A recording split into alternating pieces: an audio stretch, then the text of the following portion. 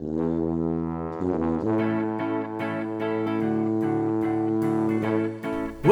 to GradCast, the official podcast of the Society of Graduate Students at the University of Western Ontario. Coming to you from the other London, let's start the show. I'm your host, Tristan Johnson. I am co-hosted today by Tanya Nightfall. Hello. Back from her wonderful, busy semester, back to join the show. We're really excited. Yes, I'm very excited. And I'm super excited because we have our first new department. We have our first Women's Studies guest on our show today. I want a really warm welcome for all of you out in the internet from Melanie Stone. Hello. Hello. Thanks for having me. So, without putting it to fine point, what is it that you do? What do you research? What is your research? Yes. I couldn't think of a more smooth way to put it, and it's just getting less smooth the longer I do this. I'll try. Okay. So Melanie, tell us a little bit about your research. Okay, well, my research looks at disability and how disability is constructed, particularly for mothers with disabilities who are trying to access employment and employment services. Interesting. All right. So, is this in a particular locale? Is it here, or is it like in general? Right now, I'm looking at Canada as a whole, sort of particularly interested in those locations that have accessibility policy. So both Ontario and Saskatchewan have accessibility policy. And so I'm looking at whether or not that accessibility policy has made any impact whatsoever in women's experiences of work as mothers with disabilities. And how do you do this? So what's the experimental design to answer this question? What I'm doing is a photo voice methodology. And so this is sort of a participatory action research methodology where I give women with disabilities cameras. They go out into the community and they are able to take photos of whatever they want to share with me in terms of barriers that they face as sort of moms with disabilities, the joys that they face, anything that they want to sit down and talk to me about. So that's the methodology that I've chosen for this particular project.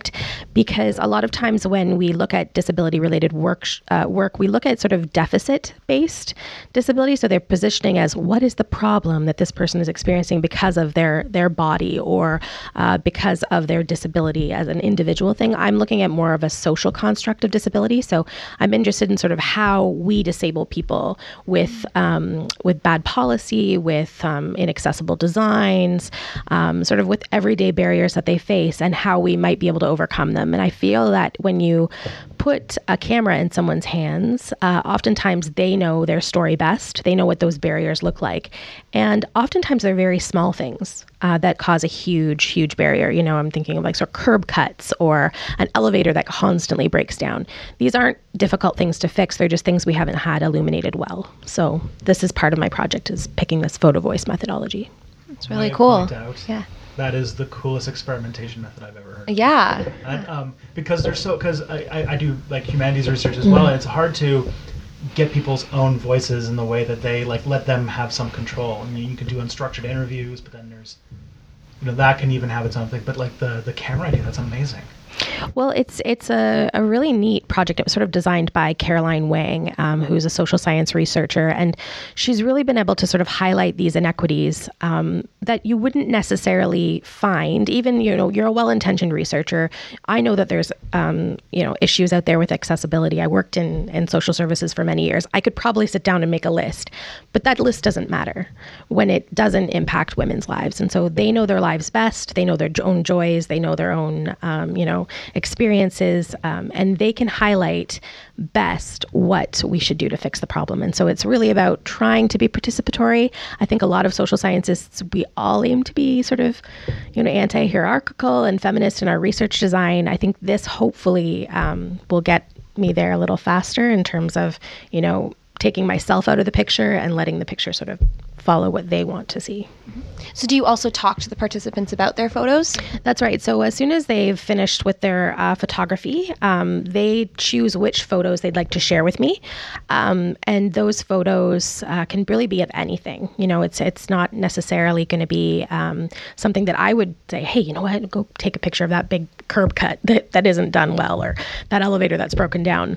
It's going to be things that maybe I have never noticed before. And they're going to walk me through it and why it's a problem, or they're going to, showcase sort of their particular joy of like what happened on a particular day and why they captured a moment, and if there could be more moments like this. So I think I'm just looking forward to seeing what women present to me as part of this project. And I'm really interested in seeing what they capture, because I have an idea of what it might be, but I have no idea yet. Right. And I do have to find like what kind of interesting, like I imagine there's a lot of like typical thing, like you said, like an elevator breaking down. Is there any interesting surprises, especially on the motherhood angle? Yeah. So one of the things that always caught me by surprise is, it's traditionally known that women do a lot more emotional caregiving. So we do a lot more of the sort of running kids back and forth to school. We do a lot of the sort of getting the birthday cards and the birthday gifts and all this. And I made the unfortunate assumption of thinking that if you were a mother with a disability, that surely you do a little bit less of that, just because you're receiving your own care. Perhaps you're struggling with a lot of different schedules, and that's not been the case. It really doesn't change. The number of hours in a day that women devote to emotional caregiving is roughly 8.7, and for moms with disabilities, it's roughly 8.6. So it's really not any different. So that's sort of, originally what I looked at and assumed wrongly that people were doing less of this. And in fact, that's not the case. Where I'm seeing amazing differences is between men and women in their experiences of, say, daycare.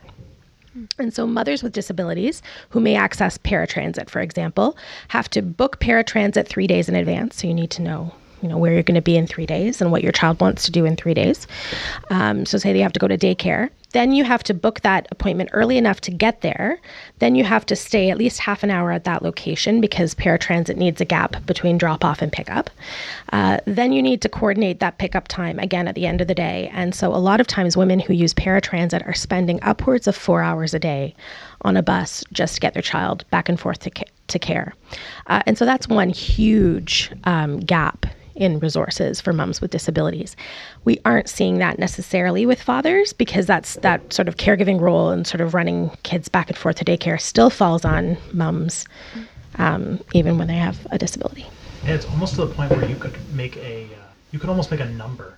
Mm-hmm. Like you could say you have a number like emotional caregiving with like number of hours from that number of hours from what. You could also show like the effect of disability on that. Like you can almost, I don't know, if you did comparative numbers, you could like see exactly how it's really fascinating. You can put numbers on this like that. Yeah, definitely. I think if you look at the day in a life of a mom who is experiencing disability, it's a much longer day. It's a lot more to plan. Oftentimes she's planning her own care, so trying to coordinate her own personal support care when she's going to get some maybe assistance with cooking, or maybe she's going to get some assistance with physical care. She's doing that alongside her own children, trying to get them back and forth, navigating paratransit. There's only so many hours in a day. And so that's a big factor in why women are experiencing long-term unemployment and unemployment, because they just can't get the supports in place they need. And a lot of these things have really easy fixes, but we haven't looked at disability in terms of family. We've looked at disability as an individual problem. We haven't looked at how it impacts families, communities, societies, and how our society creates these disabling conditions. So that's part of what I'm hoping to do with my research. I can definitely see this like really. Now you could disagree with me on this. I'd be interested. You could see this like interesting Venn diagram of like the different aspects of late capitalism. Like you have the lack of support for people who are not of like profit viability, but you also have like the intersection of like individualizing people's health needs or people's needs, which is of course another like big like neoliberal type thing. But it's just they get this like they fall into this almost like abyss because of this because of the way the economics works in the world. And that's really tragic. It is tragic. And I just think about simple examples, right? So I think about the way that if you are employed, for example, it is your responsibility to seek out accommodation as an individual. And you have to go and take a form to your doctor to say, for example, that you need an elevator at work, or you need a lamp because, overhead lighting is affecting your eyesight. But why should you have to prove it's your deficit and not the employer? Like, why would a doctor need to sign off on there being 3 steps to your employment? that, it's all about individualizing disability. We don't collect the right information. And if we were to turn that around and say, what would make our workplace more accessible? And we kept that data on file and we logged those, issues, I think we would see a huge change in what we accommodate and what we don't accommodate. And the problem is we still blame the individual for having a disability. We don't take ownership of creating a lot of these disabling conditions. And so it's become a real difficulty trying to get people to break out of this sort of neoliberal ideology of, fix yourself, bootstraps, get everything you need in place and move on. And then to actually have somebody sit down and say, why don't we just log all of our injustices as an employer, and then, start checking them off and start saying, okay, we've taken care of the stairs. Now we're going to take care of the lighting. Now we're going to make sure we have environmental sensitivities in place. We make sure we have, adequate air supply. Why don't we sort of take charge in that way? And I think part of that is because we just haven't learned that we have a responsibility to do that. That's amazing to hear. And it really makes me think about the fact that because we don't think the way that you're mentioning right now, that's where the stigma with disability comes up, where people don't share the disabilities that they might be experiencing, and they think that it's better to just sort of hide it, and that I'm sure increases the unemployment rate as well. And then again, we're blaming the individual rather than the employment system or the employer itself. So do you hope to kind of this research then inform policymaking or encourage more appropriate policymaking?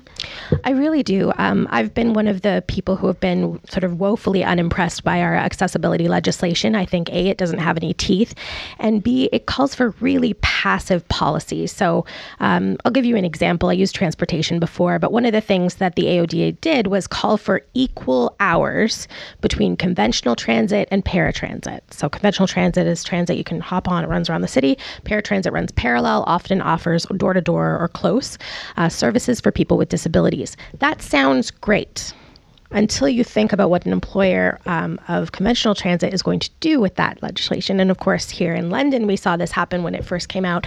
They just cut their conventional service hours. Equality, right? So that's great. We're all equal. But the problem is then we're further demonizing people with disabilities because now people are angry. They can't work their shift jobs. They have, they don't have the same hours that they once did because now everything has to be equal. So again, we're putting that onus on people with disabilities. The other problem with the legislation is that it's really good at intentions. So it's really trying to get to the bottom of, you have to do a report every year as a business saying that you're intending to be, accessible, that you've done this training, but it doesn't actually require you to do those things because it doesn't have anywhere to, there's no 1-800 number, for example, to report, indiscretions at your workplace or inaccessibility. There's no fines, there's no teeth, there's no guards of this legislation. And part of that is because it was never meant to do what it intended to do, which was make the province accessible. It was intended to make it look like we intended to be accessible. So I think by creating policy from the ground up, so taking women's experiences, mothers with disabilities, if we're looking at sort of vulnerable folks, people who have been vulnerabilized by society, and we look at their photos and we say, oh my gosh, that's such a simple fix, but geez, it has real ramifications up the pipe. Well, maybe we can make better and more responsive policy, and policy with teeth, right? Right. So you also said in the beginning that they also document things that bring them joy. So do you want to share maybe on a positive note, what are some of the things that you've seen in terms of accessibilities that they shared as bringing joyful moments? Well, I haven't had too much in terms of feedback yet because I'm still at the early stages of my research. But I will say that for the moms that I know, because I worked in the area for a long time, a lot of those joys come in unexpected moments. So when the school makes accommodations so that they can come and see the recital, or that their child learned something almost because of their disability, because they've had to learn, their kids are just a little more autonomous. They have better concepts of danger, for example. And I use a friend of mine's example. Her 1-year-old knew she couldn't save her, right? So she wasn't as willing to sort of climb to the top of the telephone pole, as like she was very aware really early that mom couldn't catch her, and therefore became very physically aware in a way that she probably wouldn't had, a friend of mine not had a disability and been using a wheelchair to get around. And so there are these moments where you're, incredibly proud of your child for sort of accomplishing something, but you're also very aware of like how your disability is sort of setting them up for a more empathetic understanding of people, right? More responsive, responsive to other people's needs, to thinking beyond themselves. And so there's a lot of those stories that go hand in hand with parenting with disability. That's great. I really appreciate the fact that you're including, images of what needs to be addressed, but also showing that when these issues are addressed, look at the great positivity we gain from that. So I think that in itself is extremely powerful, because we sort of always see the problem, here's a problem, address it, and you're also showing if you address it, this is what you'll sort of achieve. That's right. And even things like accessible playgrounds, it's really not hard to have an accessible playground. We have all these structures for safe play, but we never think about how a mom or a father or anyone is going to get to the top of a slide to help their child down if they have a wheelchair, for example, or if they're using a cane, or if they're using something, but we do see across the province and across Canada, and even in the US, some amazing accessible playgrounds. And so these types of things are really great, just to look at what is possible. And when you can see what is possible, you start to see more of an impact in the community. Wow. So is there any work on, like, because one of the things about the photo journaling is that you could get a lot of my mind goes to, like, when people don't understand what microaggressions were, then what happened was there was a really popular, I believe it was like something like Snapchat, something like, with the short video format, where this guy was basically just like, it was a black man going to convenience stores and basically just like sneaking a camera on the people on the store owners following him and be like, look, still not stealing stuff. But it's kind of like that world, that view into a perspective that you can't, by biological reality, can't see. And kind of get a window into that, because like one of the aspects of privilege is that people don't notice when they're getting advantages that others aren't. And I think that's really cool. I hope that that's going to be part of it. I mean, it's sad to me that we need to sort of not believe people at their word, but we need to actually see it. And I think part of my challenge as a researcher is to be very careful about how I use those images, both with permission, but also with good intention, because it can be very easy to sort of load your thesis with like really, kind of photos of really disastrous things. But I think part of my job as a researcher is to make sure that the nuanced photos are as clearly marked. So when it could be very small microaggression, right? It could be a picture of a bus driving by, which we know happens all the time to people who have disabilities. They wait. The bus just flies by. Nobody stops and says, hey, the next one is coming. I just don't have room for you. They just ignore. And of course, no one believes you. Like, oh, no, he would never do that. He's a good bus driver. But those are the moments I'm hoping to capture. It's always like, yes, this happens. It happens every day. And if it happens to this person out in Saskatchewan or this person in BC, then it's happening across the country. Wow. Amazing. Do you have any thoughts of like next steps from this? Like, what's the sequel to your research? Oh my goodness. I would have to ask the participants, but what do you think, can possibly be? I'm going to probably ask them a few key questions of like, if you could change anything, if you had a magic wand, what would it be? And see if some of those magic wand items could actually be advocated for. I mean, I think part of the problem is that a lot of people have to do a lot of work. When you have a disability, you're a constant self-advocate. You have to constantly be seeking accommodations. You have to constantly worry about whether you're taking your child somewhere that's accessible. Are you going to be able to get into the movies? Are you not going to be able to get into the movies? Are you going to be able to get to the daycare? And so they become sort of these radical self-advocates all the time. And so I think in some ways they're best positioned to let me know what they think is the possibility. So that was amazing to hear. To go a little bit more specific, do you see a lot of stuff with like service dogs? Because I know that they're like the new thing that everyone's talking about. Does that come up? Service dogs are a huge part of the research, and I find really fascinating, weird issues with service dogs that people just don't understand what they're for. And I think as we're seeing a broadening of what service dogs can do, certainly we're seeing, service dogs for folks living with autism, seizure concerns, sight, low vision, no vision, that type of thing. But we're also just seeing broadening of a sort of therapy dogs. And so part of this project, but also part of a lot of projects, will be about educating people what those dogs are there, because there's still this undercurrent of suspicion around people with disabilities. Like, do you really need that? Does it really need to come in the grocery store? Well, yes, it does, right? Because your grocery store is not accessible. So that's why, right? Wow. And if anybody wanted to look up what you were doing, do you have a presence on the interweb somewhere? If someone wanted to see what you're up to? I will be. So my project is called Making Her Life Work, representing disability, motherhood, and employment engagement using photo voice. And it's actually going to be a website very shortly. But if people are interested in knowing more, there's also a lot of information about disability, motherhood, and employment on the Disabled Women's Network of Canada, DAWN.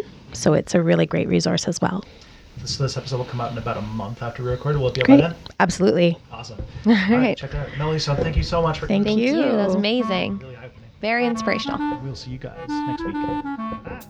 That's all we got for this week. If you like this episode, share it with someone.